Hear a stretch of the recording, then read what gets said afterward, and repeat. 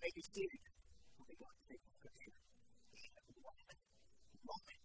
Praise God for this day. I'm so excited to go through here. And I'm very, very excited about being part of that review. I've been to great churches all over the world. Most of you know my colleagues were some members of the church that got to do my ordination process through here. And in the old school, once you're done with that, you can leave the church for the next time to become a pastor. But as the new world would have it, so we can get this interesting with you. But that depends on who you want to go. So you get to the agenda of what we have. We're into the parables of Jesus. And do that in a minute. I'm going to see many of your wonderful faces from what we have a moment for now. And the hours spent a great deal of time waiting for 110 degrees in that place. And we just got back a week ago. I was here this Sunday. And I'm going to show you a couple of pictures. That's our favorite restaurant in San Diego. It's my wife's name. That's the coolest thing to do. So when you're there for a break, during this time, you get to really see it. Like you play cards and go to the food with them. And all the things we do with a kid to them. Instead of a vacation, a quick vacation. And we had tons of concerts in the park every Sunday night.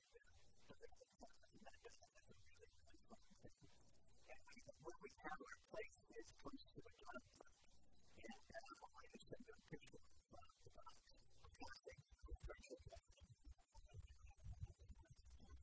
So it's a genius friend who's going to come down the lake. It's our job. It's a name of G. It's a rescue that's never worked.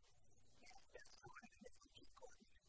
I didn't like that, but she didn't like the 18, so we went to we have a friend named Dave who has a little and I ran into my friend from Wisconsin who's formerly with a lot of people and he was there and I thought I'd put him in the picture so make sure that we would watch church together. And that's how I did. Rather than sometimes people around here. There's a Johnson family.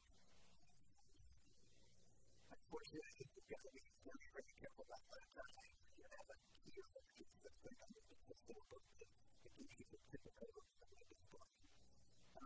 And then there's another place, but we're not done. So it's not so much different. Praise of God for that thing. I found that the key to having it in San Diego is other people. And so that was the case. I want to also tell you about the fact that we have folks watching that you've heard before that are in Israel right now. So they've had the opportunity to possibly watching us right now online. But like we do, it's really like the point they're in worshiping this morning in Mount Carmel. And Mount Carmel is a mountain range just along the actual sea. If you go on the books of First and Second Kings, that's where it's mentioned the most because of the activities that we're holding together. They're having a great time. The 10,000 miles of when they were in California, he said he wanted to be where it preached. So if the thing goes wrong, it's going to be complete nothing. I also, here's what I wanted was the preaching phrase. And I feel like he did this with some cases. He gave me that scripture this morning. And it was considered by everybody to be the most difficult gospel to explain. And it's difficult just for a number of reasons, but we'll get to that in a bit. I want to thank you, Steve, I appreciate that you did so much. And God, it comes from the book of Luke, chapter 16. It's fun. Scripture is 1 through 8. I want to build the story 1 through 7. And I want you to put yourselves, as I am reading, you're reading, would you put yourselves in that spot where you're imagining who you are in the story, and how you would react. There are really three main characters in the story. A rich man, his steward, or his manager, or his lieutenant, whatever you want to call it, and then the people who are the recipients of the generosity of that manager. And I want you to think through this as I'm reading it. Who would fit in the story, or how would I react to this particular story? So Jesus told us to this way. So we learn, first of all, that some of the disciples later on in the Pharisees went far away. They considered Jesus so much of their faith and their activity. Jesus said, there was a rich man whose manager was accused of wasting his possessions. So he called him in and asked him, what does this house hear about you? Get an account of your management because you cannot be a manager. Deal. The manager said to himself, what shall I do? My master is taking away my job. I'm not strong enough to dig. I'm ashamed to beg. I know what I'll do. So that when I have to lose my job here, people will welcome me and come to me. So he called upon each one of the master's players. He asked the first, how much do you owe my master? 900 gallons of olive oil. He replied, and then tossed it down quickly to make 450. And then he asked the second, how much do you owe? 1,000 bushels of wheat. He replied, he told him, take your power and make it. He was silent for a second. So here's the guy losing his job because he's not doing a good job. In the middle, one guy's not doing a good job. We don't know if he's dishonest at this point or not in the story until he starts giving away his master's stuff. So you are firing your employee, and before he leaves, he starts giving away your stuff without your permission. We were told that stealing your theft. And that day in the early church in the first century, the penalty for that is punishment by imprisonment, punishment by possibly being flogged, and even punishment on the cross, depending on who you were thinking of it with that. And so, as you read that story, you're saying to yourself, gosh, if I were that manager, well, if I were that rich man, how would I react? If I were that, not only generosity, this is pretty cool. It's like being a free drink at a restaurant, right? He's giving away in the restaurant, but the waiter's giving away the other stuff, and you still thank him for doing it. So it doesn't appreciate yourself like that. So the population that you fired manager tried to appreciate himself too. So of course, we know how the story ends. The rich man was accountable, sends to prison. He lives long years in prison, suffering until he dies. His own report says he was successful with the master. Just saying that, that's not what happened. Instead, Jesus says, the master condemned the dishonest manager because he had truth. For the people of this world were surely dealing with their own kind than the people of the world. I don't know what it's such a difficult phrase to think about. It throws us the curveball. And we all sit there and scratch our heads and say, okay, what does that mean? What's a good verse? Right? That's what we're in the Bible. What's a verse? Instead of doing the exploratory work that we take to understand what it means. And say, well, I'll just chalk that one up to and go on to the next verse. Well, the next verse is, we'll get to it in a minute, because it deals shed get on the light on what we're trying to get to here. Whenever a sermon is prepared, so when I was in seminary, the first class I had was biblical interpretation, and it teaches you how to look at verses like this, read the Bible, and do the exegesis. The first time I was in seminary, I was like, exegesis? Oh, what Jesus in me? I don't want to catch it. Well, exegesis is not really like Jesus is like that, right? It's Greek for to read from. And in the world of biblical interpretation, understanding is one of the most important tools to determine what is the message that the first century church was hearing, that the 21st century church is hearing today. That's the good message. Jesus, I'm trying to teach you something different every time I'm with you, so get ready for that. This verse, when you do the exegesis on it, when you exegesis, if you pay the context, what was the parable before it, was the parable of the prodigal son. When we read those through, these come together, these three go together. The exegesis seems to suggest that constant verse is a different subject change that Jesus is talking about, but it does shed light on what he is mentioning here. We also look at the original Greek, and what do these words mean in the original Greek? How are they all that is said and done, there are three messages that come out of this. One is the message of trustworthy. Or in this case, the lack of clearly the children was not trustworthy. The second thing is generosity. As we have a message of generosity. The master praised the Spirit for his shrewdness in giving away. Now, but with your stuff, you might not be so inclined to praise him for being shrewd. But with Jesus and the economy of God, that is the balance. He wants us to use his power for good. Everything we have in his hands, we are just the trustees of his possessions until we pay it.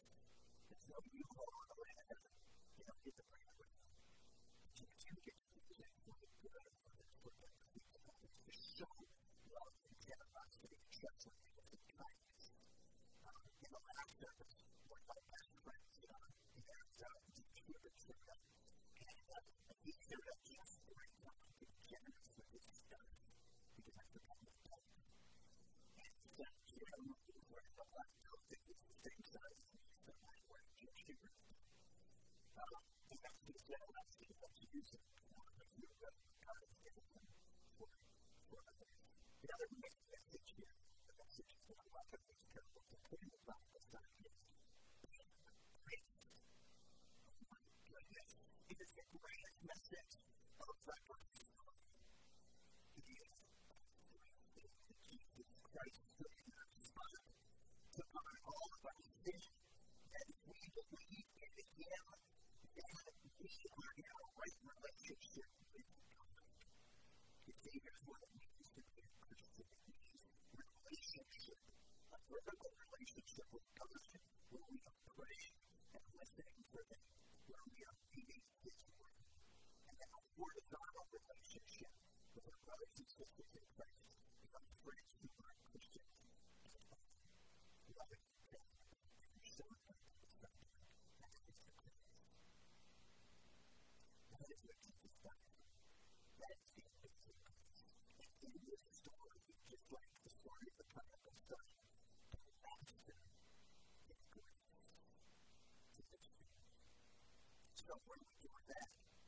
From that we can draw, and then we can draw and we can do the exegesis to determine what is it about David. So you're in. We learn that we are to be trustworthy with his grace. And that we are to be generous with all that God has given us.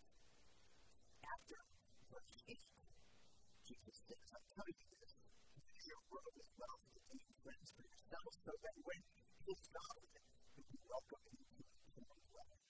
Whoever can be trusted with very little can be trusted with very much. And whoever is dishonest with very little will also be dishonest with very much. That's your message of trustworthiness. Now, many Christians, I hope none of us here, and I don't want you to watch, practice Christianity this way. Look at this way. Look at that. This way. They put Jesus in a box.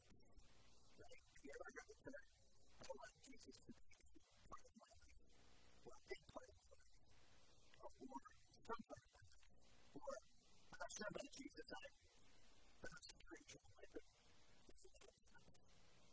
And that is called God convenience. So if you have a relationship, you're intentional about your faith as a Christian, the next most important thing is to be congruent, to be in sync with a relationship with Christ. Spend time getting to know the Savior that saves you and the Father that loves you, and spend the time necessary to learn how to use that love of others. To do that, you must have a congruent concept of our relationship with Christ. And that's what it looks like. Jesus is in the middle of everything you do. I am so blessed to have both my life and I can count for this because something's coming up in the next couple of weeks. I can count for every business I've ever started. There's 21 of them.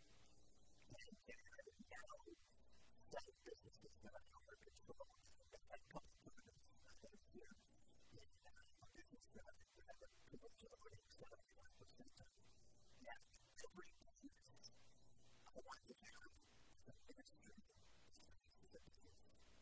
totally use the resources of this business to serve others. How do we be transformative in the lives of everybody we come in contact with?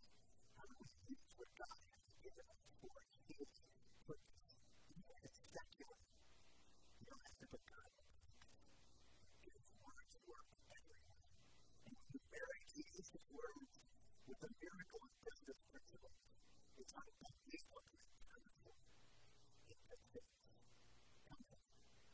It's also in your family. It's also in your fun. We go back to this. Think about that slide there. What are the competing things for Jesus on a Sunday morning? Well, have you been waiting all day for Sunday morning? No, you've been waiting all day for Sunday night because the NFL is on. Or you've got brunch, or beer gardens with family-friendly items. Or the worst one of them all, you sports on Sunday morning. So when our youth is being distracted, away from in the name of doing good from church and relationship with Christ in order to expand his points. So I think competition is out there for you to come up help us when we put Jesus in the heart to make this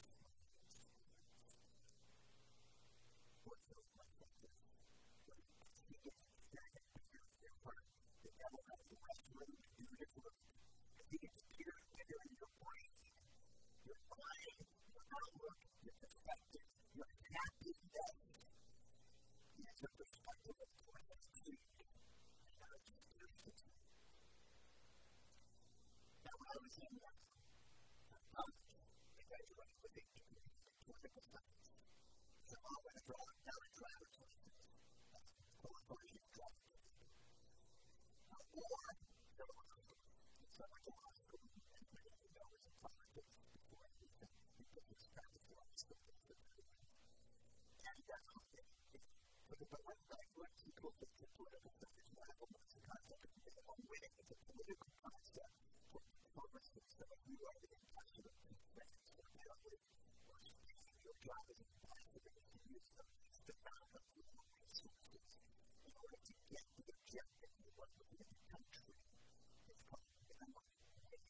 And where did I use that for my academic years? I wanted to get the basics. I wanted to use the least amount of our resources. And by the time I had to get that A, for me to bring a lot of 93s on my report points because of that. Instead of 99s or 100 because I was just doing the wrong way.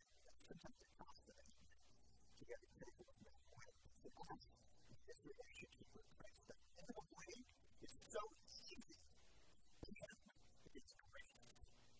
It is the grace of the love of Jesus Christ. He stands at the door of the prison with the door wide open. All you have to do is see him, acknowledge him, and believe him. You are free from sin. That's it.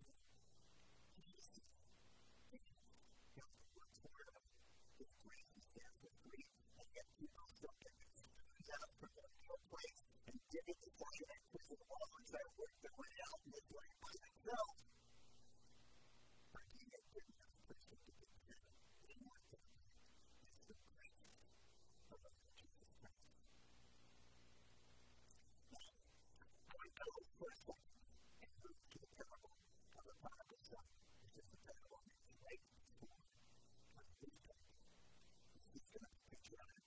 They probably saw it still. It's not going to actually look at it, but when the prodigal son came after taking all of his father's resources and totally wasting on all kinds of things with others. And he came back from extreme poverty, saying, the things I'm better than I do, and my father's servants did better than me. I'm going to go back to my dad and beg for forgiveness and see what my father says. And what does his father do? His father does what Jesus does for us. He graciously accepts him. Who was faithful, who was not defrauded, who was trustworthy of his father, was resentful.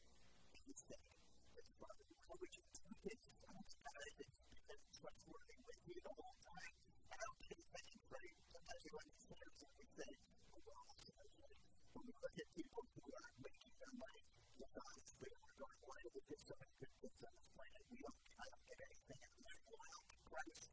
like God and I'm getting the tail end of the deal, right?